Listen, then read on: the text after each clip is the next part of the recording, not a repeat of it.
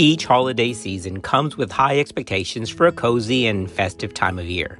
However, for many, this time of year is tinged with sadness, anxiety, or depression. Thanksgiving is no exception. That's my one big gripe with Thanksgiving. No, I'm not anti-Thanksgiving, don't worry. It's just the opposite. Why should we practice thankfulness and gratitude on just this day? We should live in gratitude every day, and neuroscience can prove it. So in this podcast, I'm joined by Lisa Chapa. Lisa, tell us a little bit about your background. I'm a licensed clinical social worker and a financial coach. So in this podcast, we're going to cover the importance, interrelated but different concepts of thankfulness, gratefulness, and gratitude. And I will show you why living in a mental state of gratitude can actually make you healthier and happier.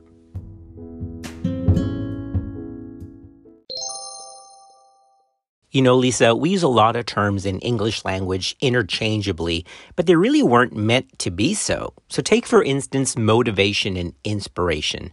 These two are often used interchangeably, but they're actually quite different. Now, I'm not going to get into it now, but you can actually go back to in previous podcasts because I kind of break this down a little bit. Both very well-meaning when they're used, but they're actually quite different. So that's the same with our topic today. So let's take the word grateful. That's a good one, right? I mean, no one would say that being grateful is a bad thing, especially during Thanksgiving. The Oxford Dictionary defines the word grateful as showing an appreciation of kindness. This is where the difference lies. Being thankful is a feeling, and being grateful is an action. In other words, being grateful implies a response to an action, while being thankful implies a state of emotion.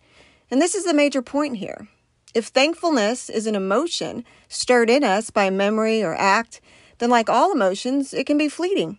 We know that emotions are not permanent but can change quickly. So that's why experts in mental health circles prefer the concept of gratitude. Yeah, and just to be clear, no one is saying that, being thankful is bad. No, that's not the idea. But being thankful can change at the drop of a dime. But gratitude's a little different. The word gratitude is derived from the Latin word gratia, which means grace, graciousness, or gratefulness, depending on the context. In some ways, gratitude encompasses all of the meanings that we just talked about. But gratitude is a thankful appreciation for what an individual receives, whether tangible or intangible. With gratitude, people acknowledge the goodness in their lives. In this process, people usually recognize that the source of that goodness lies at least partially outside of themselves. And here's the important concept.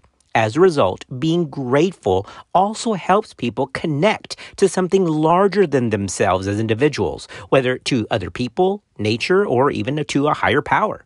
Gratitude is more than just the feeling of thankfulness. Being thankful is the first step, and we have to have that initial feeling to build upon. We build upon it by redirecting our focus into making gratefulness an intrinsic part of our lives, Lisa, and this is what's important. It can't be one day in November. It has to be 365 days a year. Gratitude requires us to stay alert for the role of others in our lives. This is different from the fleeting nature of the act of a mere thank you or feeling thankful one day of the year.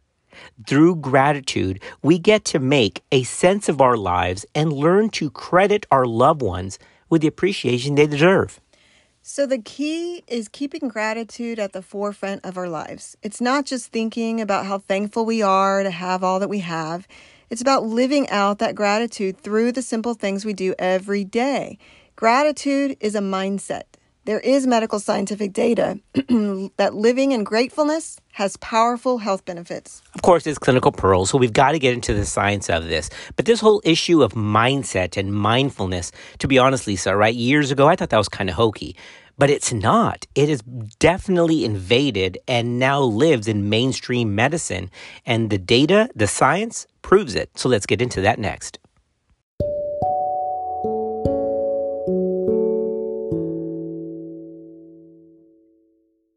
One study found that more grateful cardiac patients reported better sleep, less fatigue, and lower levels of cellular inflammation. And another found that heart failure patients who kept a gratitude journal for 8 weeks were more grateful and had reduced signs of inflammation as well. Several studies have found that more grateful people experience less depression and are more resilient following traumatic events. Other studies suggest that gratitude may live up to its reputation as the mother of all virtues by encouraging the development of other virtues by default. These can include patience and humility. So here's how it affects the brain.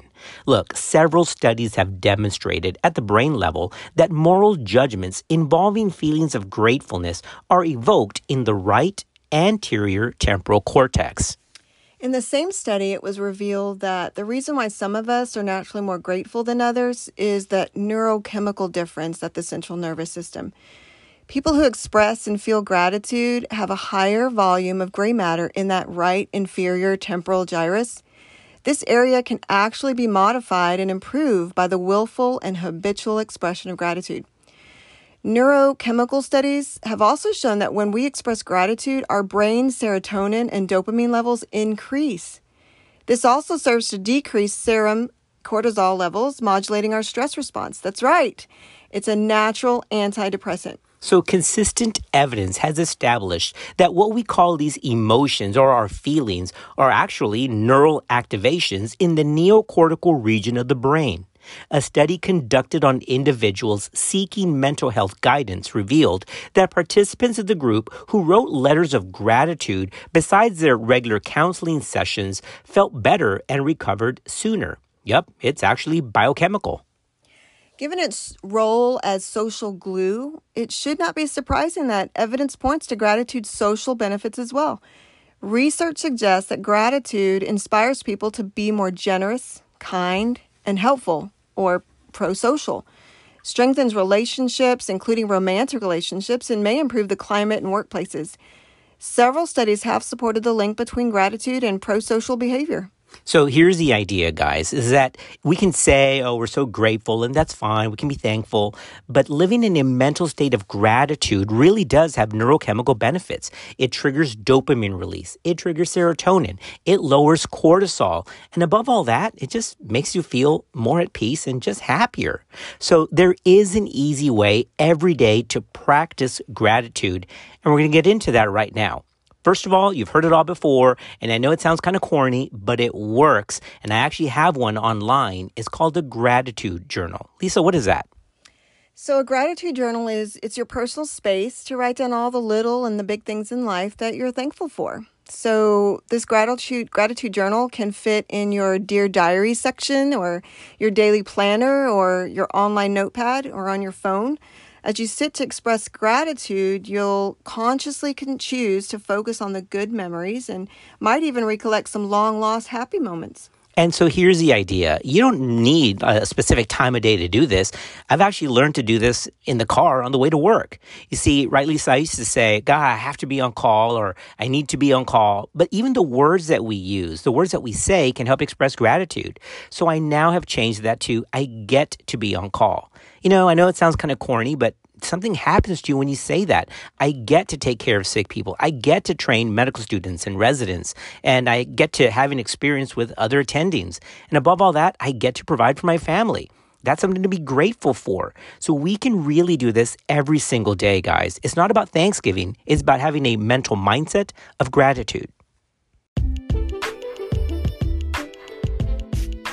So as we wrap up this session and as we near Thanksgiving for 2021, really the end of 2021, Lisa, thanks for being a guest on our podcast. I'm grateful to have been here. Oh, she worked it in there. Now listen, guys, would it be inappropriate if I said, look, my co-host, you're pretty cute?